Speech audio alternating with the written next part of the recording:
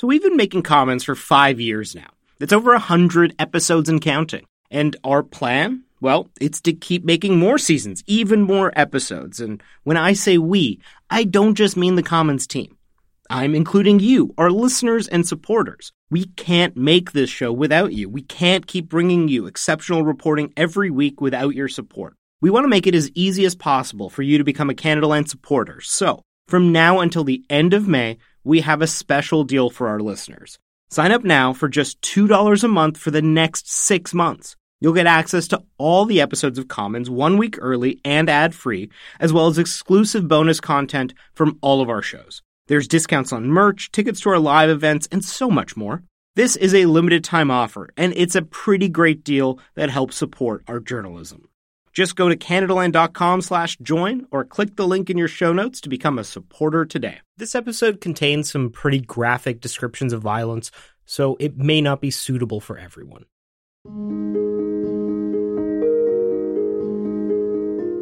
After he graduated from university, Jesse Rosenfeld went to work as a reporter in Israel and the occupied territories. I arrived the first week the siege of Gaza began, as Israel declared it a hostile territory. And every night I could sort of hear I get woken up by my neighbor's gates being blown off in an Israeli raid, and family screaming, guy dragged out and thrown into a jeep. But 3 years later, in 2010, he came back home to Toronto to visit his family and to report on the upcoming G20 summit for The Guardian, the British newspaper. The summits were stories that had always interested me. When I was a teenager, I went to the FTAA summit in Quebec City and the protests there. I had grown up on the left. Immediately, he could feel the tension. Entire sections of Toronto were being fenced off, and the police were everywhere. After all, well over $1 billion had been spent on the security operation. The media had dubbed it Fortress Toronto. The cops were operating almost on a mentality that they felt there could be some kind of terrorist attack at any minute. And were also very sensitive to the growing sense of hostility to their presence in Toronto as well. Sometime in the week before the G20 began, Jesse and his friend Oren, an Israeli photographer who was also in town to document the summit, decided to take a closer look at the preparations. It was the biggest security operation ever to take place on Canadian soil. 20,000 police officers were involved, with some of them coming from places as far away as Alberta and Newfoundland. And we're walking around downtown, and he's photographing some of the infrastructure. And Jesse, probably a little bit too loudly, made a kind of snide comment about the cops increasingly looking like Israeli stormtroopers preparing for a nighttime raid. A police officer overheard. He gets pissed off, turns around, yells at me. He's like, "Who are you? What are you doing here? Are you an activist?" Like, that gets my credentials. And Oren's just kind of like wandering around photographing this stuff. And the cop is, he's getting really annoyed at me. I'm like, "Look, I'm just a journalist covering this. I'm sorry you got offended." And he's like, "I can have your press credentials trashed," and all this sort of thing. That same week, the Prine family was finalizing their plans to come into Toronto for the G20. John Prine was in his late 50s, lived in Niagara, and worked for the Canada Revenue Agency. When he was 40 years old, he had lost his leg in an accident on the Christmas tree farm he owned with his wife. I was out in the fields doing mowing, and I went off the tractor to have a look at something that had come loose, and my pant leg got caught in the power takeoff on the tractor. It literally ripped my leg right off, just up to the knee. Ever since then, he's gotten around with the help of a prosthetic leg. It was his wife Susan's idea to go into Toronto for the G20.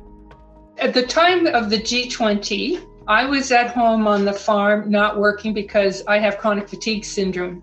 But I left work and I had taken on a number of community volunteer work that I was interested in, things that I didn't think were going right. And I suggested to John that it would be a good idea if he came, because it would be a chance for us to visit with Sarah in Toronto, have a couple meals together, be part of the People's First March. Their daughter Sarah was a student at the University of Guelph, and she was unhappy with the Canadian government's policies, especially in how they were impacting Indigenous people in Canada as well as people in other countries. And she had attended meetings planning for the protests that weekend. She even had a few run-ins with one of the undercover officers we reported on in our last episode. I met Brenda Dougherty. I remember she offered me a ride to a G20 organizational meeting that was happening, and I decided to say no. I think I just walked there instead. I saw her again a couple times in Toronto leading up to the G20, and she was always very friendly, always very earnest. Sarah, Susan, and John all decided that they wanted to attend the protests, and well, why not make a family weekend of it? I went up to Toronto really to take part in the G20, but also to spend some time with my daughter and my wife. And for me, it was a bit of a vacation to get off the farm and from work. They arrived on Friday night. Sarah went to go stay with a friend, while John and Susan decided to go for a walk. We wanted to take a look at the fence because there was so much in the news about it. It was quiet. We went out, had a look at the fence. The fence that they're referring to was the barrier created to separate the area where the summit was taking place from the rest of the city. It was manned by heavily armored police officers. Both John and Susan were disturbed by the apparent militarization of the city. I was upset because I knew before I got to Toronto about this wall and the cost of the wall and the cost of the whole G20 conference. So we wanted to go down to see the wall. I was upset by the amount of military, police, RCMP in the city. After taking a look at the fence, they decided to head back to the house they were staying in and call it a night. The next day, Saturday, June 26th, was the big day when the People First March would take place. It was the main event where thousands of people representing a range of organizations and causes would all protest together in downtown Toronto. Jesse Rosenfeld and Susan, John, and Sarah Prine were all planning to attend. But none of them knew what they were in for. And by the end of the day, 3 of them would find themselves in police custody.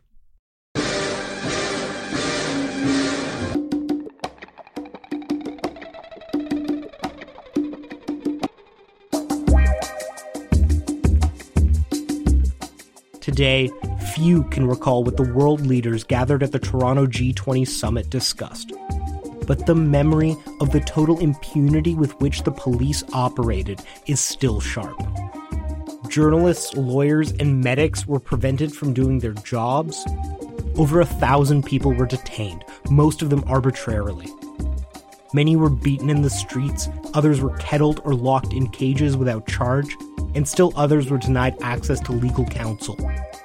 The G20 summit was an orgy of police misconduct with few precedents in Canadian history.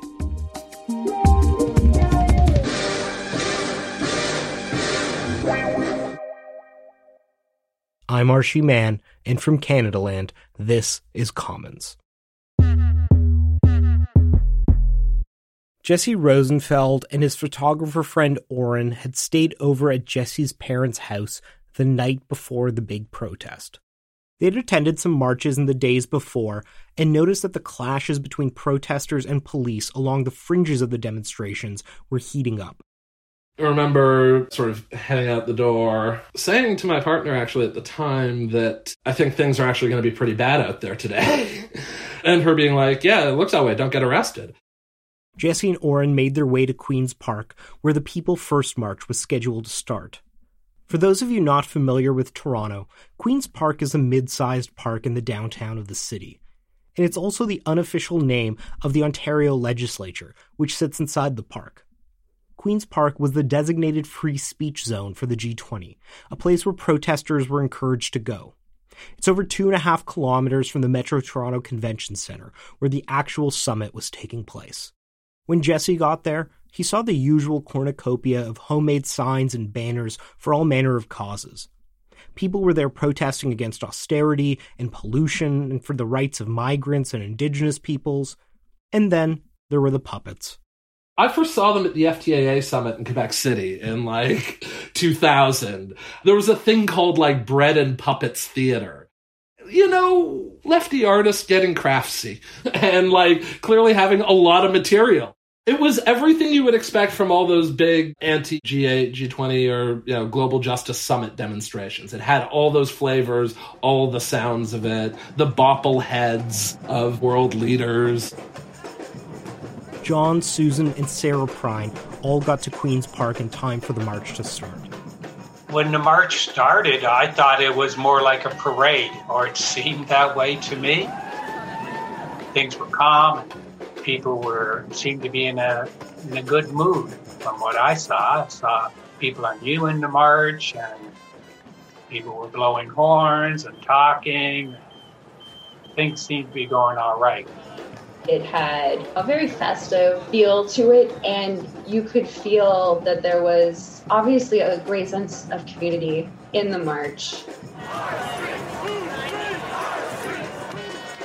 People were just having a good time. We were walled by police on both sides of the street. They'd obviously taken security very, very seriously. Between 7,000 and 9,000 people had gathered for the People First March. It started by proceeding south toward the convention center. The crowd was boisterous and chanting slogans like, "The G8, G20, they are few and we are many." During the march or the parade itself, it was, to me, it was joyful. I had a whistle with me. I was blowing it all the time. I was waving my hand. I was watching other people. The police presence wasn't overwhelming, but there were a good number of officers around. There were bike cops flanking the marchers and helicopters circling overhead. John thought he could see cops or soldiers poking their heads out of windows of the nearby towers. Sarah was on the lookout for people in the crowd who could also be cops. I kind of had my eyes open for plainclothes police officers because I know those are used in protests sometimes and are used to incriminate people. As the march wound its way deeper into downtown Toronto, a group of Black Bloc protesters gathered in the middle and at the rear. Then they started to peel away.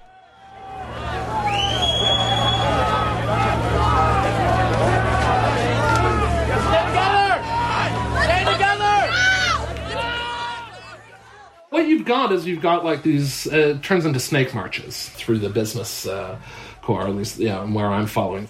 They began by throwing down newspaper boxes and garbage cans to create street barricades. And then they started to break windows and kick over ATM machines.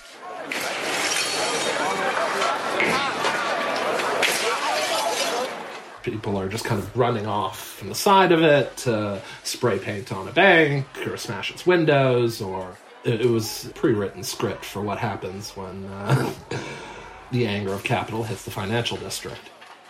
The police were almost nowhere to be found. They had been so focused on protecting the fence that formed a perimeter around the summit venue that there weren't many officers stationed elsewhere in the city. And the riot gear many of them had was so heavy that it made it hard to move quickly, leaving them perpetually a step behind the Black Bloc. The rioters continued to smash their way through downtown and even set 2 police cars on fire. Here's Global News' Jackson Prosco reporting live from the scene. This is Jackson Prosco near King and Bay. There is a police car on fire, what appears to be in the middle of the intersection right now. I'm looking at about 50 riot squad police marching down the middle of the street towards that action. But the burning car is in the middle of the intersection at King and Bay, casting a pall of thick black smoke through the middle of the intersection. It's really an ominous scene. We're also hearing what I believe is tear gas being fired back and forth between the two sides. And then most of the Black Bloc started to circle back around to the main march and began to strip off their black clothing. It's hilarious because you're like, walking down the street and you've just had a bunch of people like smash a bunch of windows, spray paint a bunch of shit, looking, like 20-something person today with sunglasses that doesn't want to give their friend plague. And then you start to notice that, there's less of them around, and there's a bandana over there, and someone's jeans are over there, and that looks like a terrible hoodie that to lose over there. And they basically kind of leave their laundry out for the cops to pick up as they melt into the crowd and disappear. The Prine family had no idea any of this was going on. They had just continued to march forward with the main group, chanting and blowing on their whistles. But all of a sudden, the march came to a halt. And around the corner, there was a whole line of police on horses, just there, and a whole group of people, and everything stopped. It stopped for a very long period of time. Susan didn't like the atmosphere there, and so we agreed we would separate and then meet back at Queen's Park. Susan went to go get a cup of tea. Meanwhile, John and Sarah went to City Hall to use the bathrooms. That's when they noticed some of the broken windows nearby and started to piece together what had happened. They slowly made their way to Queen's Park. When they finally got there, everything seemed normal. They went to the spot where they had agreed to meet Susan. By that time, Jesse Rosenfeld was also back in Queen's Park. He saw some fighting at the edges of the free speech zone. So then I decided to hang out in Queen's Park. There are arrests going on the fringes, but it's a good time to do interviews. What none of them knew was that the Toronto police leadership was furious that the Black Bloc had been allowed to rampage through the financial and shopping districts. Toronto Police Chief Bill Blair called in his commanders and asked them why there had been no cops there to stop them. Deputy Chief Tony War gave an order to the night shift commander. Restore order. Take back the streets. And the place they were going to start was the free speech zone at Queen's Park.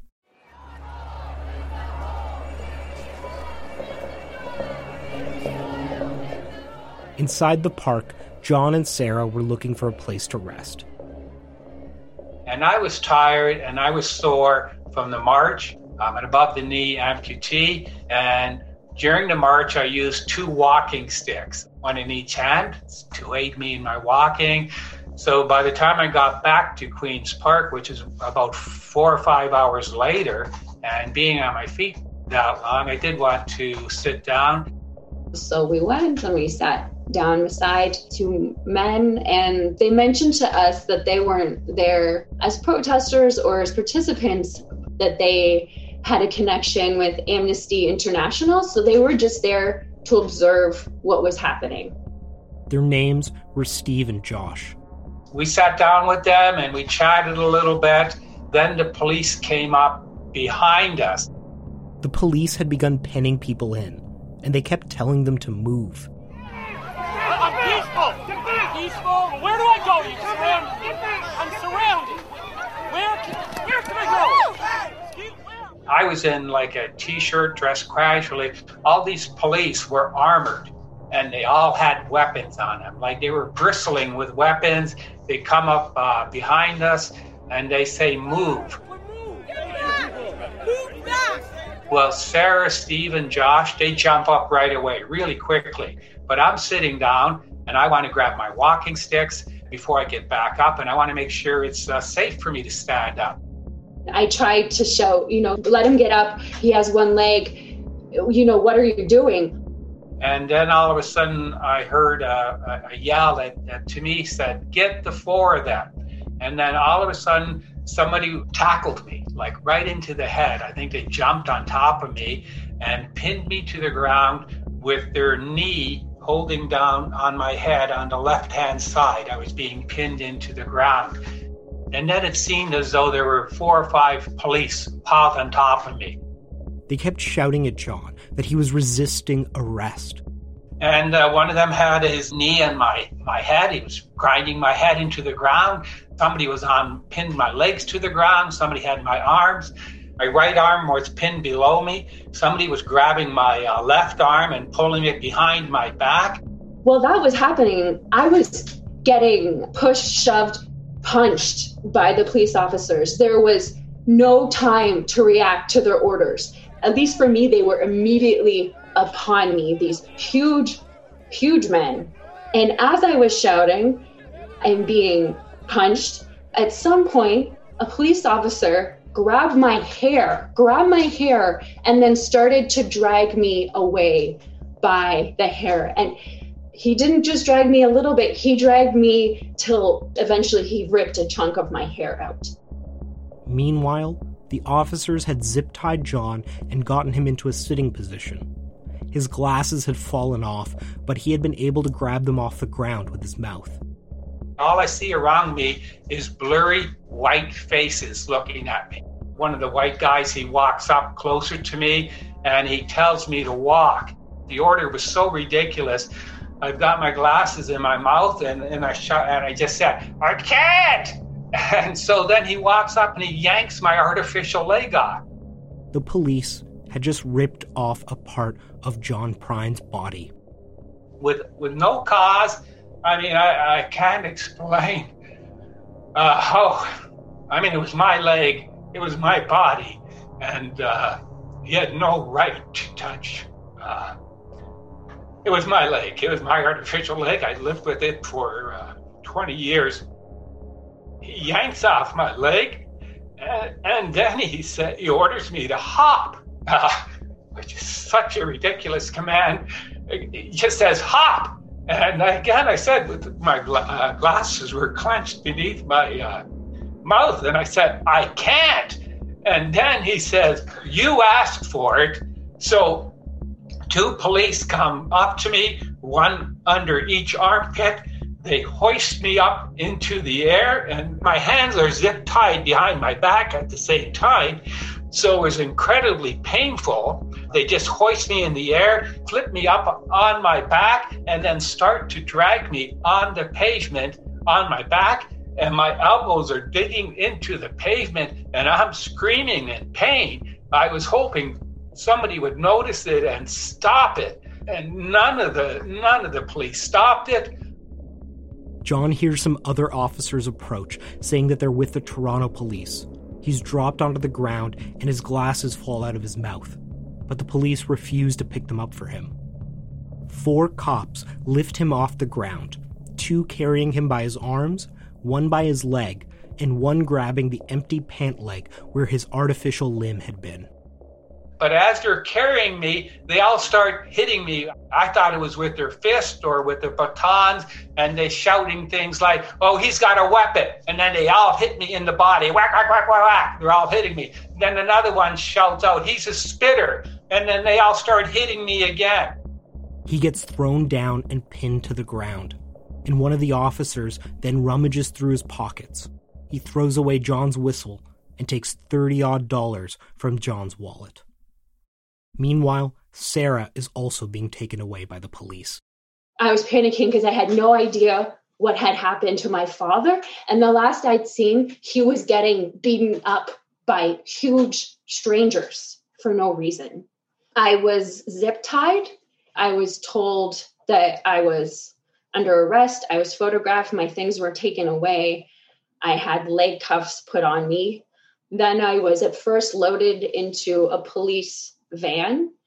As I sat there really shocked and stunned and in pain, the door opened and one of the young men who had been sitting beside us came in. He was put in the same section of the van as me, and he was covered with blood. He was covered with blood. It was just going down his face. From inside the police van, Sarah soon spotted her father. And I could see my father being held by the police maybe 20 meters away from me. And I couldn't see very well, but he looked awful. He looked awful. His glasses were gone. His leg was gone. And I tried to shout out to him. And then I hear Sarah's voice. She called out to me. I did hear her. And one of the police officers says, "Oh, you must be really proud of your daughter." And I said I was. The police tossed John into a police van where he waited for at least an hour, still without his artificial leg. Eventually, Sarah and John were both loaded onto a bus, along with many other people who were being detained. And I remember looking out the window of the bus and seeing 2 Black individuals on the ground, and the police were kicking them, even though they were already on the ground. And then I remember at some point, my father walked by me on the bus, and he looked exactly as he described himself. He looked awful.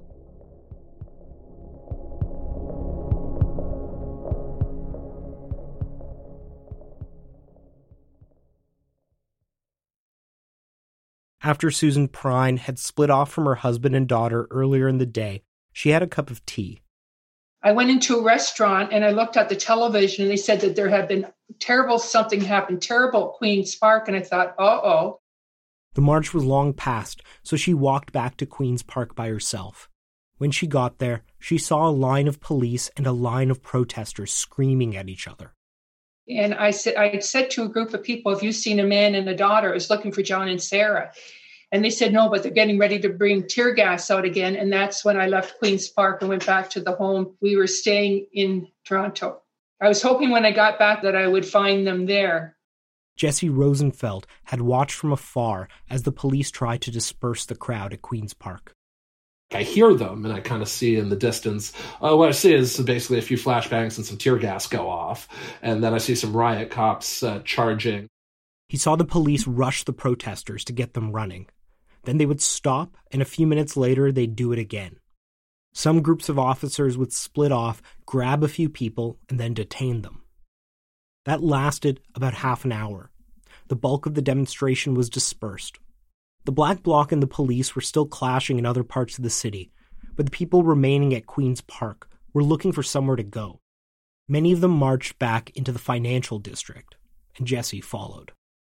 This is what's interesting about the crowd at this point. It's all people who've been pushed out of Queen's Park. So really what you're dealing with is a mix of like mid-ranking labor activist leadership.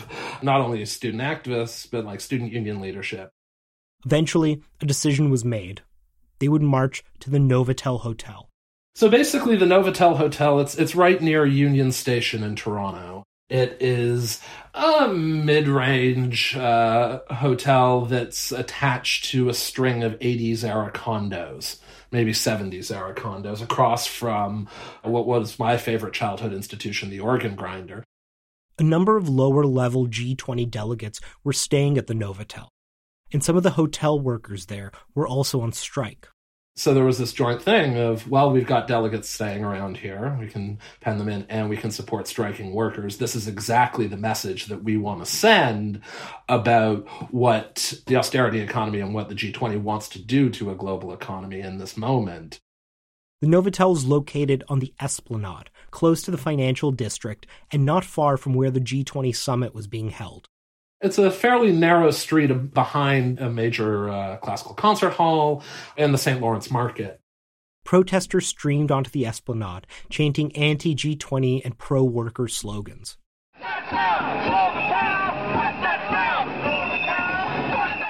And as the protest coalesced around the hotel, the police were not far behind. Little by little, the crowd of around 300 people was surrounded by cops in riot gear. But inside the cordoned-off area, you could still easily walk around. It was interesting because as the cops are penning everyone in, I see Steve Paikin across the way. Steve Paikin is the longtime host of The Agenda, Ontario's premier current affairs show. And he's sort of looking around a little frantically about, like, how do I get out of here? Which way is this going to go? I don't know what's going on with the protesters. I don't know what's going on with the cops. Jesse walked over to Paikin and introduced himself. He told him that there was a group of journalists nearby, and it was probably about time for all of them to negotiate their way out. And I just sort of yell out for one of the cops who said, hey, we're a bunch of journalists here. Where do you want us to be? How can we negotiate this? We don't want to get arrested. We're working. A cop came over and told them that what was happening was an illegal assembly. Jesse countered by asking if the cops really wanted to arrest a group of journalists just standing around. The cop went to talk to a higher-up and came back. So what we're going to do is we're going to have a little check over on this side, which is a few meters from me. You guys come through, show us your IDs, you can come through fine. And everyone starts to file through. Since Jesse was the journalist doing the negotiating, he went last to make sure that everyone else made it through.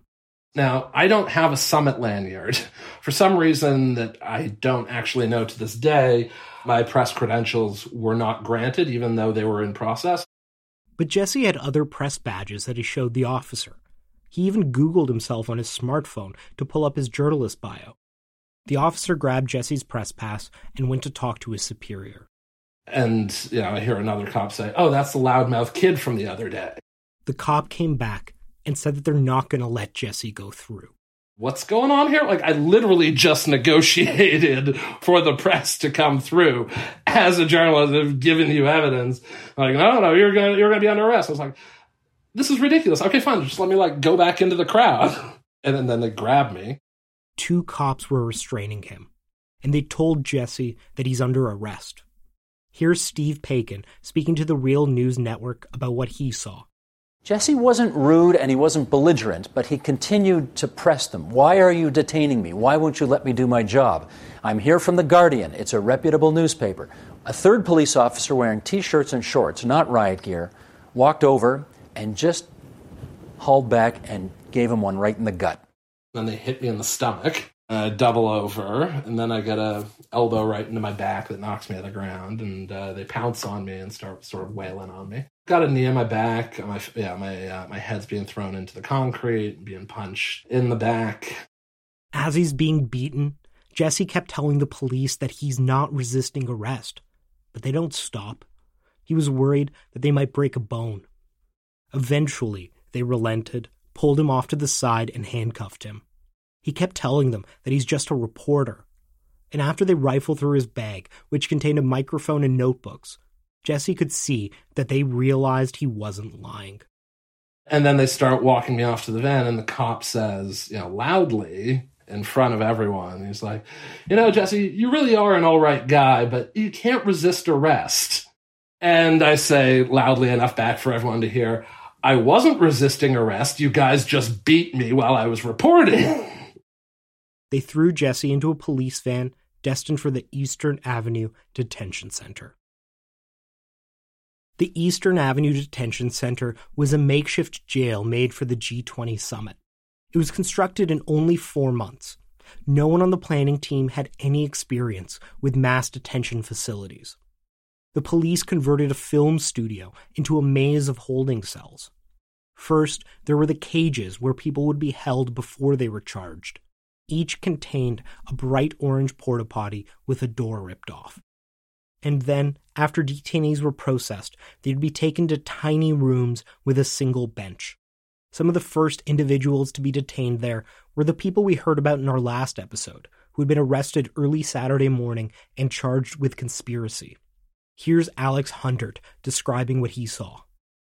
And the place was so big that in the process of moving kind of around it in the stages of processing, I only even saw one of my other co-accused once, and we couldn't even yell to each other. The place was so big.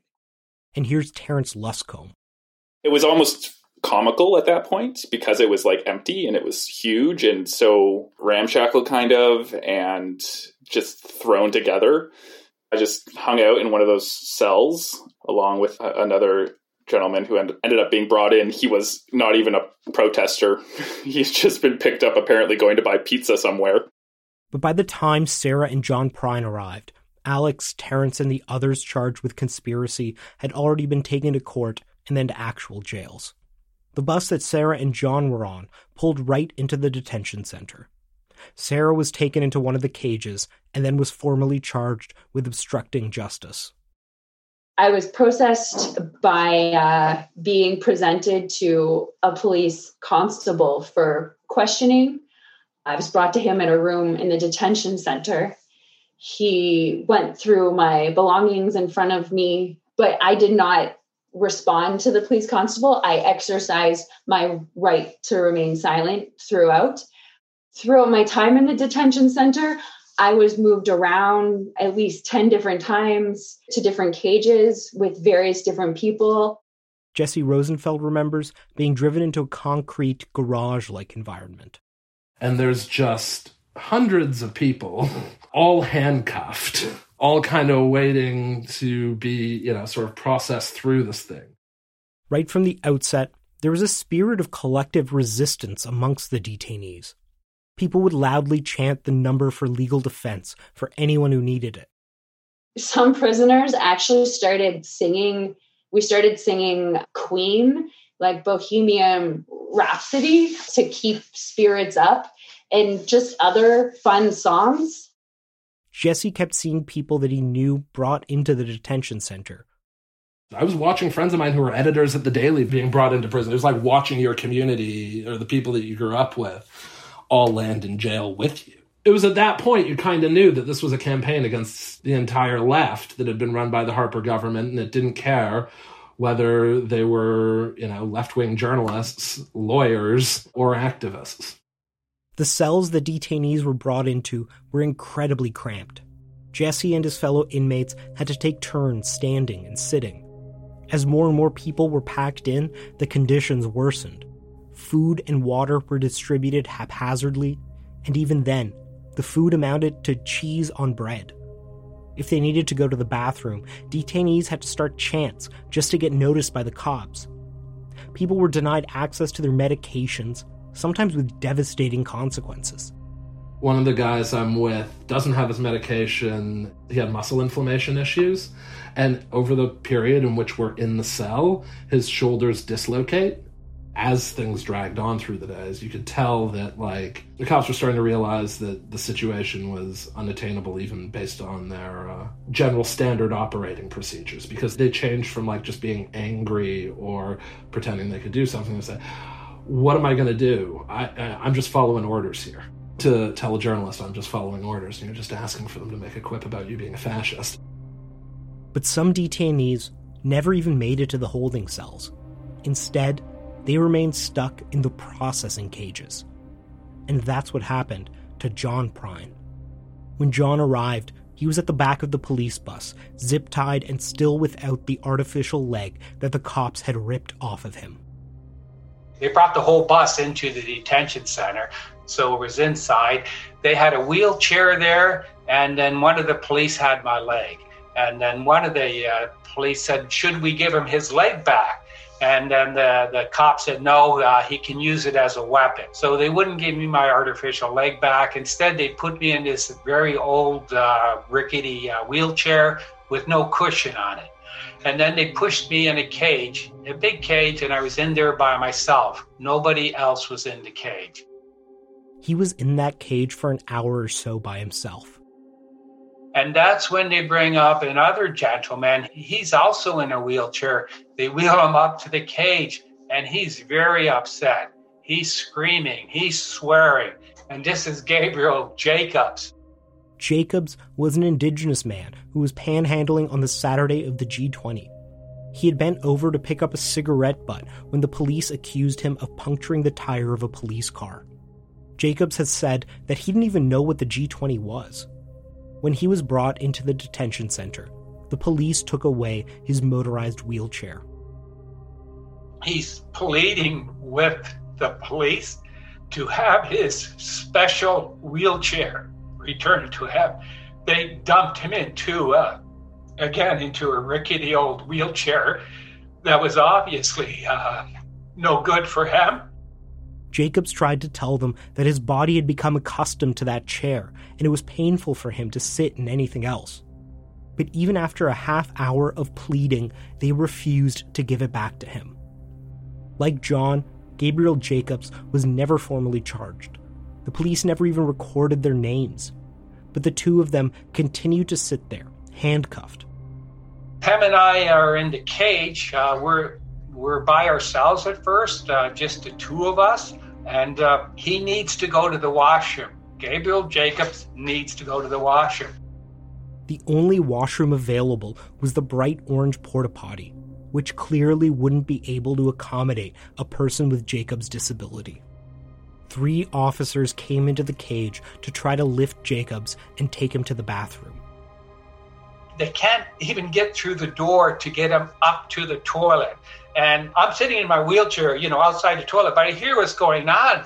And I hear a lot of noise going on, and Gabriel's yelling at them. And he says he can't do it. And then I hear the police swearing, and they're yelling at Gabriel.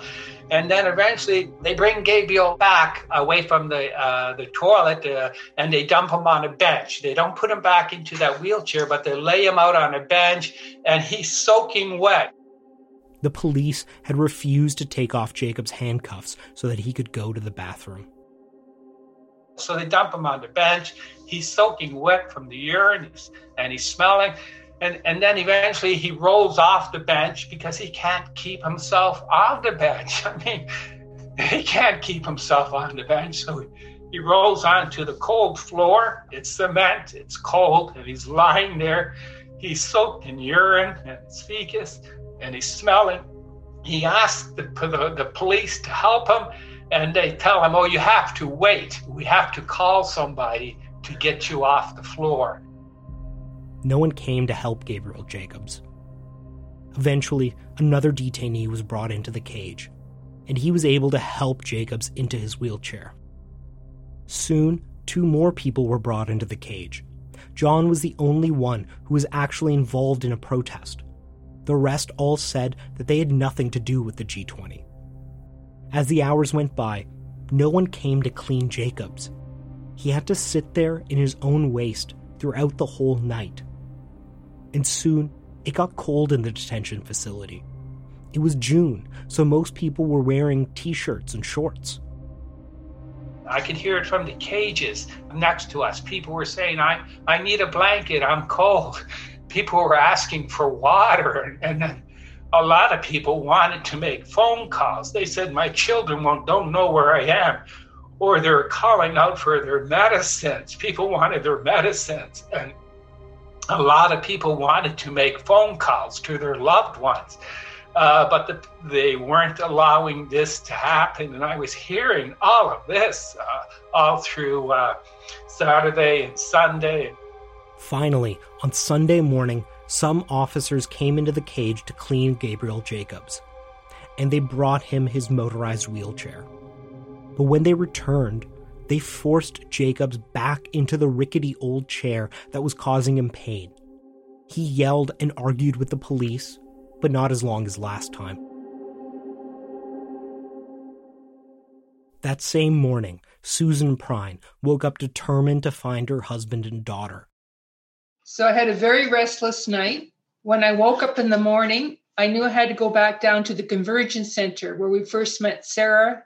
That was a gathering point for people that were involved in organizing. And when I got to the Convergence Center, I told them that my husband and daughter, I couldn't find them. And they said, there's a lot of bad things going on in Toronto.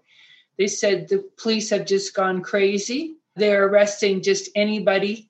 And they gave me some information to try to call through to the Eastern Detention Center. But they said there was a group down at the Eastern Detention Center protesting. Susan went down to the library where activists and people doing legal support were holding a news conference to tell Torontonians to stay off the streets and inform them of the police abuses taking place. After that, the plan was to go back to the Convergence Center and then head to the place where the detainees were being jailed. And I was tired, and I had gone into a restaurant, and I was having a coffee, reading the Star. And when I came out, the Convergence Center was kettled. It was surrounded by police, and I thought, there's nothing I can do. But even if she had made it to the detention facility, Susan wouldn't have been safe from arbitrary arrest. Here's Jackson Prosco from Global News again, reporting live from the scene. This is Jackson Prosco outside the Eastern Avenue Detention Center, the temporary holding facility to build those swept up in arrests during the G20. There's a large peaceful protest taking place here. Police had held behind a line of about 150 protesters. Without warning, all of a sudden, 2 minivans pulled up in front of the group, and police raided the crowd and just grabbed whoever they could, stuffed them into vans, arrested whoever they could at the time, and drove away. This was without warning. It was completely unprovoked. We saw police literally just drive up at that moment and grab whoever they could near the front line. Susan walked all the way back to the house where she was staying. The city had been emptied out. And there was nobody on the streets. I was walking by myself. And then I went back into the home, and I was watching television, and I heard a knock on the front door, and I could hear my husband's voice. She went to the door and immediately hugged him. And Susan says she could barely believe the story he was telling. And he was just so extremely upset. They soon found out that Sarah had made it out too and was back with her friend. Jesse Rosenfeld remembers how he was released that day. He says that the cops led him along the row of cages brought him to the door, and then pushed him out. Pushed through this kind of turnstile thing out into this rainy, muddy patch outside the detention center or film center, hearing, behind me the echoes of a cop say, "Go torch some cars, you fucking hippie." His parents were waiting for him. He could see that his mom had tears in her eyes. They had seen the news reports about his beating and his arrest, and they'd been desperately calling hospitals and courthouses all through the night. I look at both my parents and they have this sunken exhaustion mixed with this elation that I'm standing there in front of them, and this sort of curious eye that is inspecting every nook and cranny of me as I stand before them, just to truly make sure that I am okay and standing in front of them. And it's the only time I've seen that look on my parents' face. But I've seen that look a lot. And it's the look of a parent's face when their kid walks out of detention, from military prison to Torah prison in Cairo, to a Kurdish journalist that walks out of a prison in Diyarbakir and hugs his parents. That feeling that you could have been dead and I'm just happy you're standing in front of me and I just don't want to know anymore. Over 1,100 people were arrested the weekend of the G20. The mass arrests at Queen's Park and in front of the Novotel Hotel weren't the only ones to take place. On Sunday morning, police invaded the Graduate Students' Union at the University of Toronto and rounded up hundreds of people who were staying there. On Sunday night, hundreds more people were pushed into a police kettle and forced to remain huddled inside it for 4 hours, even as a thunderstorm raged overhead. Eventually, Toronto Police Chief Bill Blair ordered them released. People were randomly picked up off the street.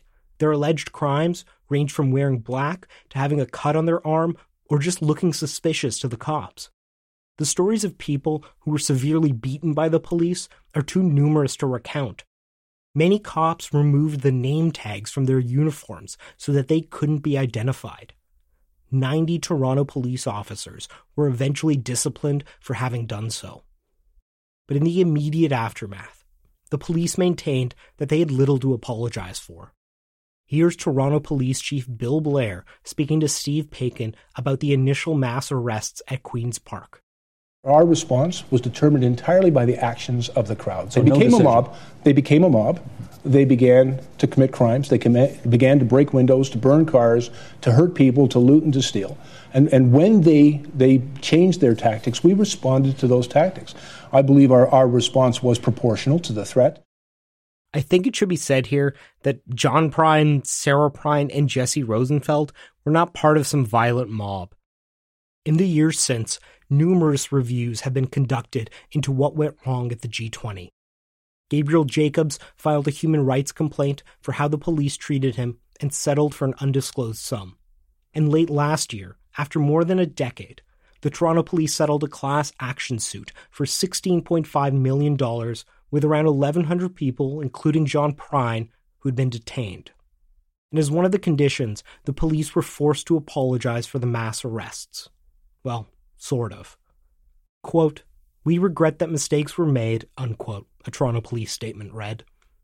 None of this has been good enough for John Prine.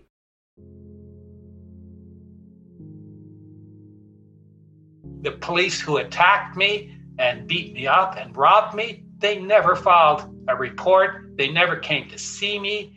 I've never heard from them. To this day, I really don't know who they are or what kind of people they are. All I know is, what can I say? They're brutes. They're cowards. They're cowardly, and they were cowards to many people. How could anybody do that to Gabriel Jacobs? What kind of coward drags somebody from their wheelchair? And for people, police, not to know that man needs his wheelchair and not to put Gabriel back in it. What kind of police do we have here in Canada? It's just amazing. It's still unbelievable. 10 years later, it's 10 and a half years later. John's mental health deteriorated after the G20. It impacted me substantially. I've been in therapy for 10 years, off and on. I retired from work early. I couldn't stand working for the federal government. Like I said, I was an employee of Canada Revenue Agency. I was beaten up in a way by my employer. I did try to go back to work, but I would just sit there most of the day, and I couldn't accomplish my duties. I was just sitting there. I was frozen, and I didn't know what to do. I tried to get over what happened to me. I kept telling myself, oh, come on, it was only 28 hours of brutality, and that I could get through it. And at the beginning especially, I tried to push it away and push it out of my mind that I could get over it, that it was, only 28 hours of my life. But it started to fill my dreams. I didn't want to deal with it. I just tried to hide from what had happened. I still can't hardly discuss the brutality of having your artificial leg yanked off, and then seeing what happened to Gabriel Jacobs. So for the last 10 and a half years, it's been, in a way, mental turmoil for me. And he has watched as Bill Blair, the man who largely oversaw the security operation at the G20, has gone on to be a Liberal cabinet minister in the Trudeau government. John feels nothing but disgust. What can you say about a man like that who allows his police officers to drag people from wheelchairs? He allows his police officers to pull off artificial legs. He allows his police officers to file false reports, and he did nothing about it. John moved to Canada from the Netherlands as a child. He worked for the federal government all his life. But after what the Canadian state did to him, he no longer feels any pride for his country. I will no longer stand up for O Canada. In fact, when people stand up and they sing this song of praise to Canada, I turn my back. Why would I sing a song of praise to bullies and abusers?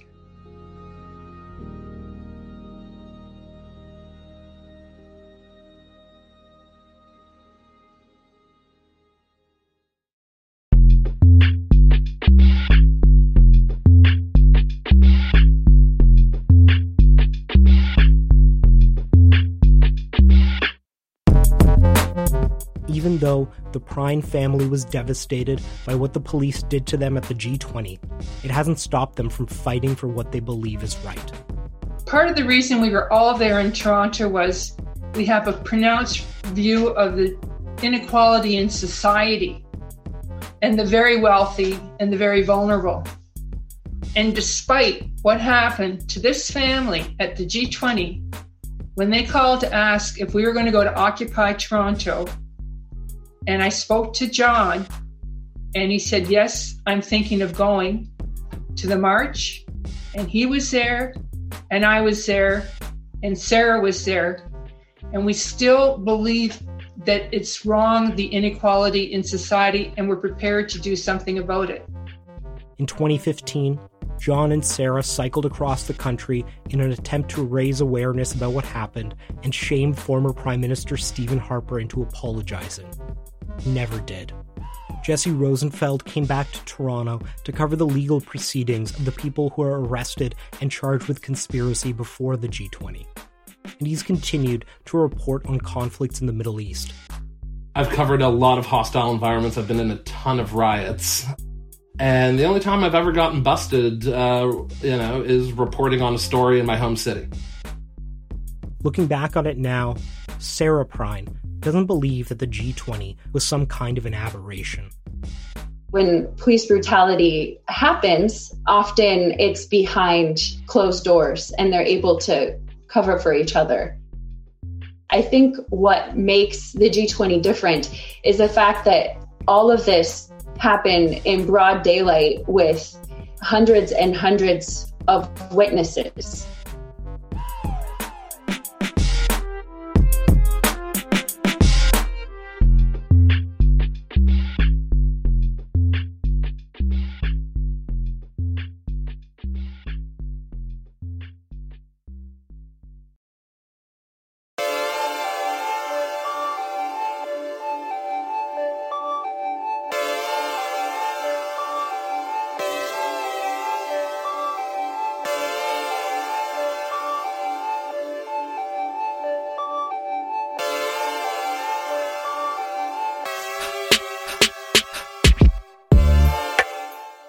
That's your episode of Commons for the week. If you want to support us, click on the link in your show notes or go to commonspodcast.com. And if you like our show, go give us a rating and review in Apple Podcasts. This episode relied on reporting done by Jesse Rosenfeld, the CBC's Fifth Estate, Jackson Prosco of Global News, Adrian Morrow of the Globe and Mail, and many others. If you want to get in touch with us, you can tweet us at CommonsPod. You can also email me, archie@canadaland.com. This episode was produced by me and Jordan Cornish, with additional production by Rosalind Kafour and Damilola Onome. Our managing editor is Andrea Schmidt, and our music is by Nathan Burley. If you like what we do, please help us make this show. Click on the link in your show notes or go to commonspodcast.com.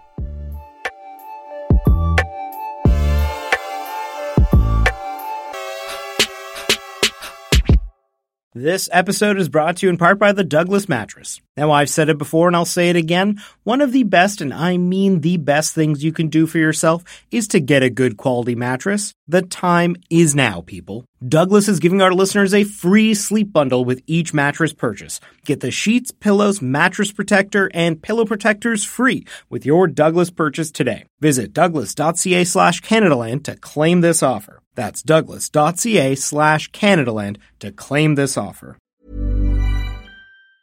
Planning for your next trip? Elevate your travel style with Quince. Quince has all the jet-setting essentials you'll want for your next getaway, like European linen, premium luggage options, buttery soft Italian leather bags, and so much more. And is all priced at 50 to 80% less than similar brands. Plus, Quince only works with factories that use safe and ethical manufacturing practices.